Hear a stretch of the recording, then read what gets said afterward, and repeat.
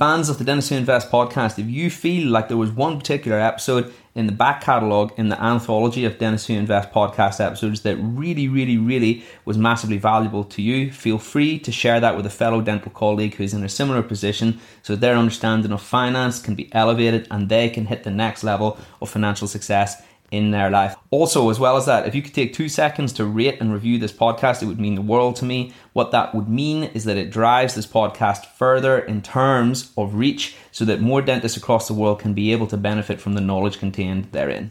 Welcome to the Dentists Who Invest podcast. You're not stale. You know what? We just hit record, as Sarah said, but you're not stale, James. You're not stale. But it's fine because we're going to keep it in. We're going to keep it in. And the reason we're going to keep it in is because we were talking about how sometimes whenever it comes to finance, it's too pale, male and stale. And we're actually here to completely unravel that today with the podcast subject at matter, which is mortgages and maternity. That just happened completely off the cuff. We didn't actually script that, but I think that's an amazing intro to the podcast. Sarah, how are you?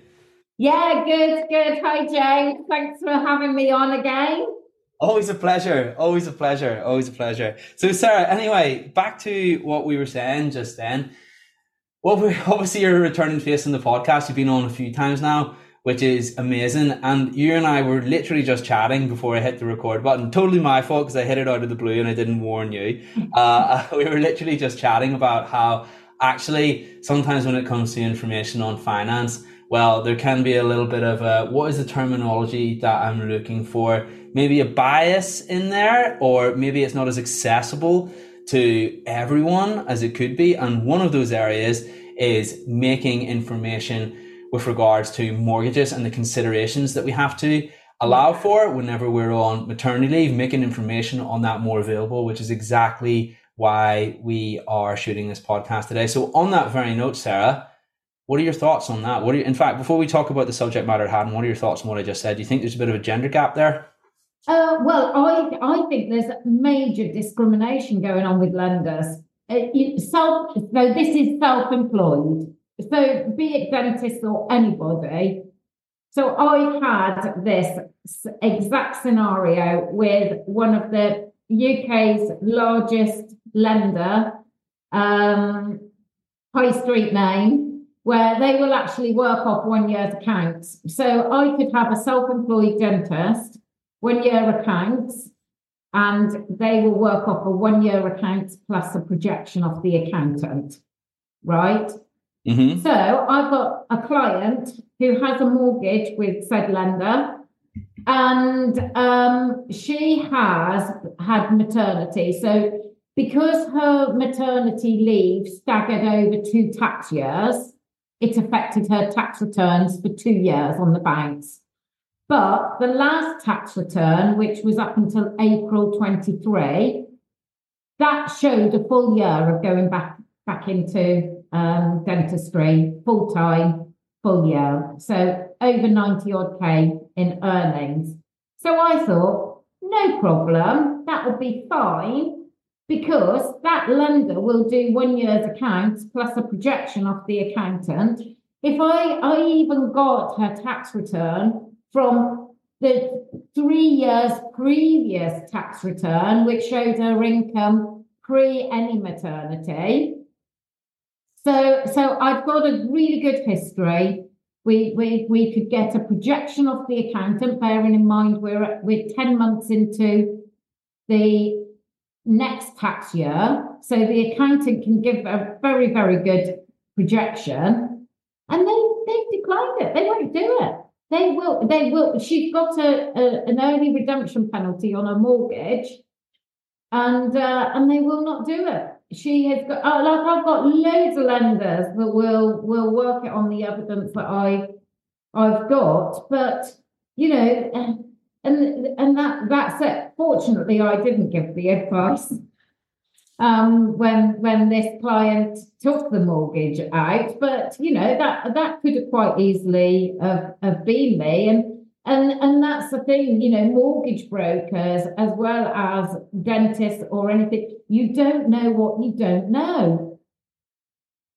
There we are. Wow. Okay, cool. Yeah. So did you select an alternative provider? Yeah. We've got a mortgage offer with another lender, high street name. The rate is actually, very, very competitive. So it's absolutely fine. But this client has got to pay £2,000 to exit the other lender as an early redemption penalty, which is frustrating. But it's she's able to move on. But then I've got another client who has had 3 babies over a 5 tax years.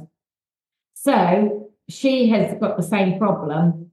She's got 5 years of tax return with maternity in them because she's staggered 5 tax years.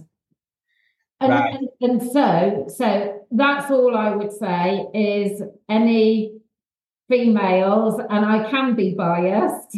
That's cool.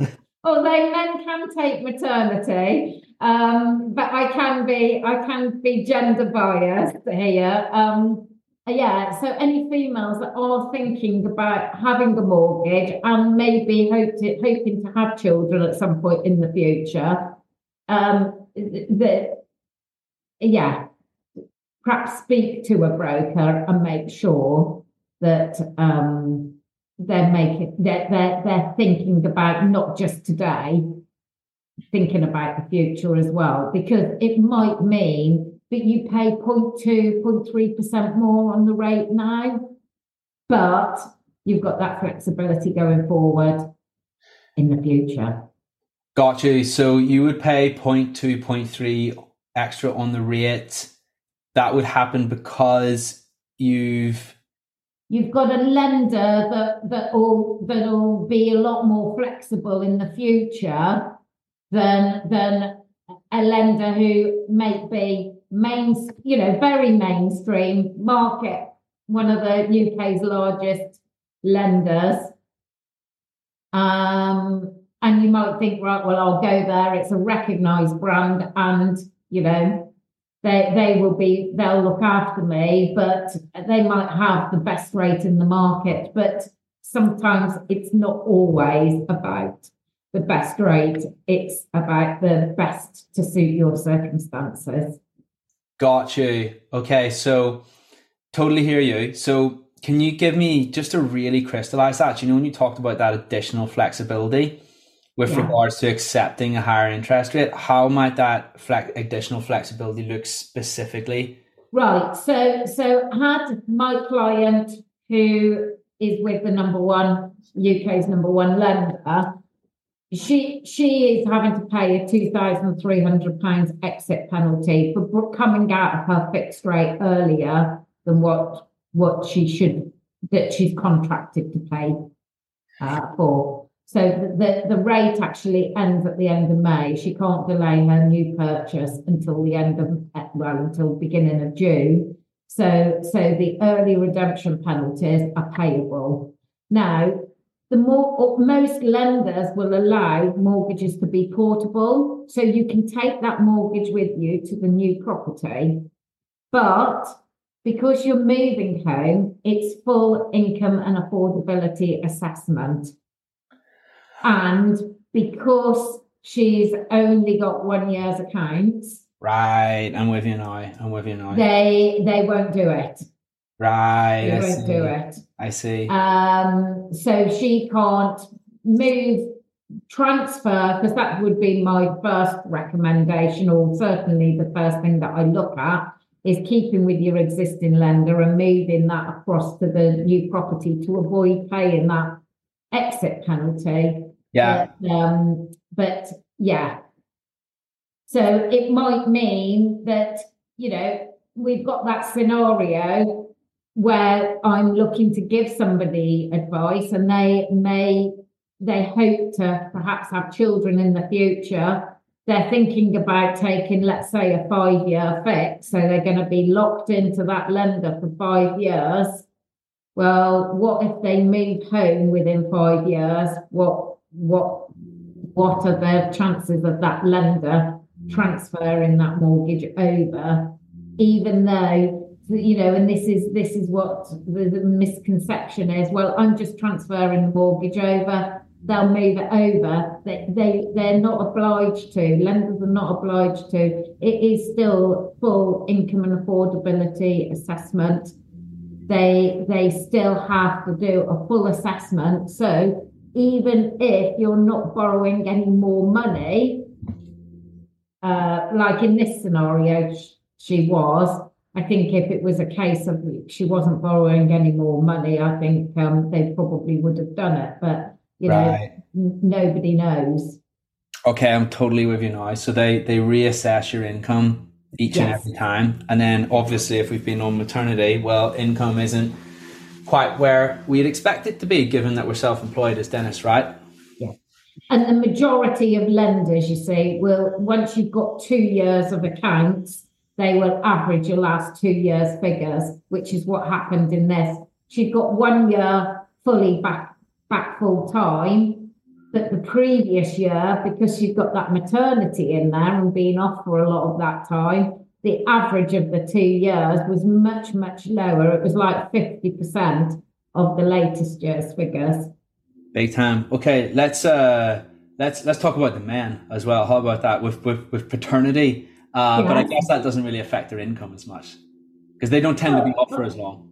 Yeah, possibly not. Although under the maternity, law, you can have up to a year off, and you can split that. However, the women don't have the time.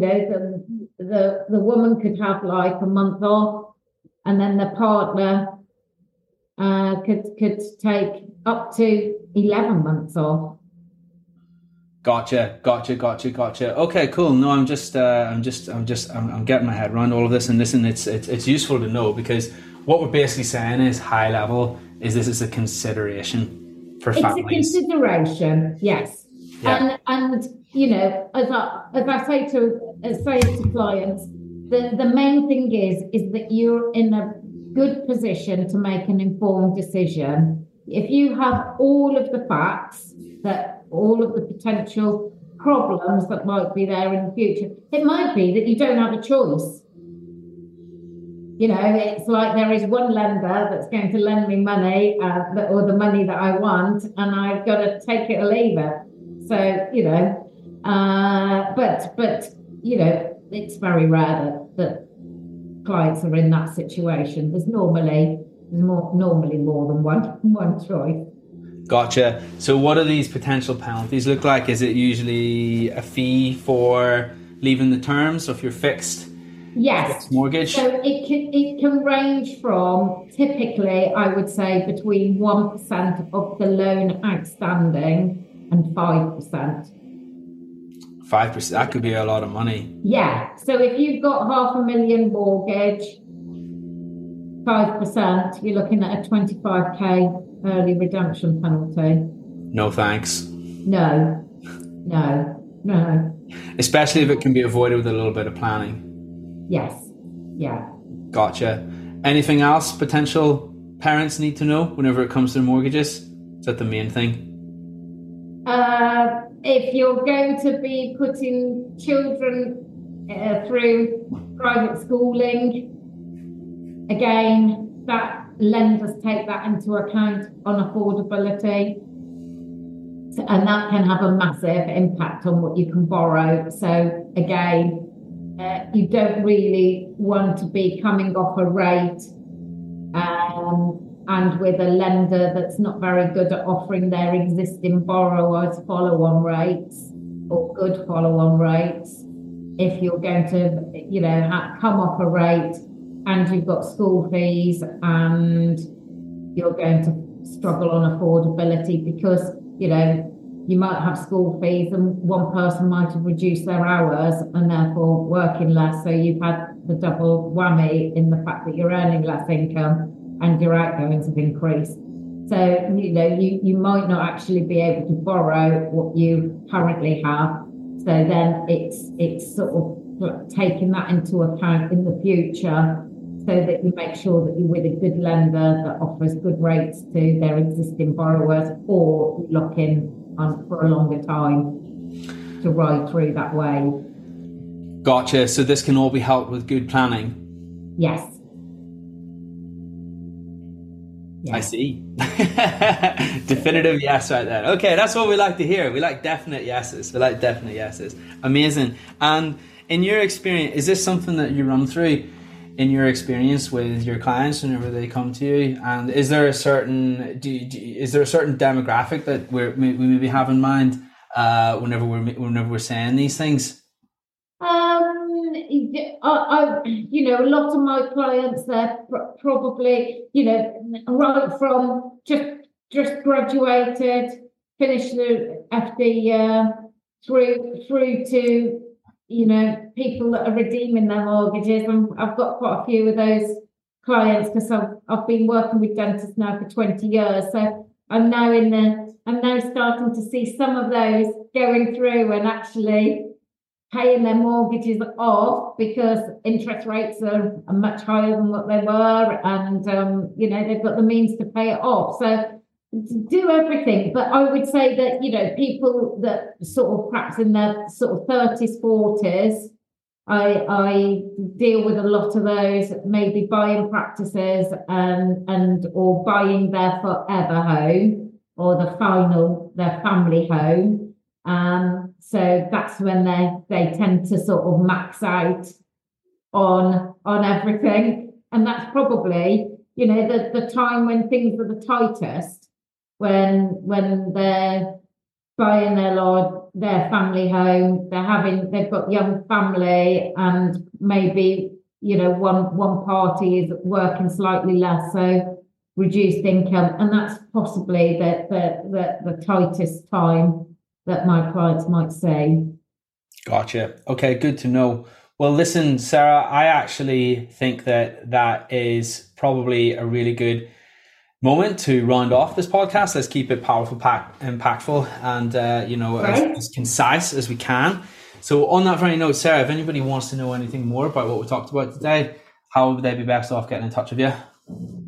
Through the website, Sarah that's my email address, www.sarah-grace.co.uk, or and that's got a Let's Talk email, so you can email through that comes through to me and my team, so somebody will always get back to them. Or have a look at the website. The website's got our phone number on 0203 633 888. So whichever way, we have the technology. We can do anything. The year is 2024. There we are. Good stuff. Okay, cool. Well, listen, thank you so much for your thank you so much for your time today. Oh, that's lovely. Thank you, James. Always a pleasure. I'm sure we see each other again very, very, very soon. Yeah, see you soon. Bye now. Bye.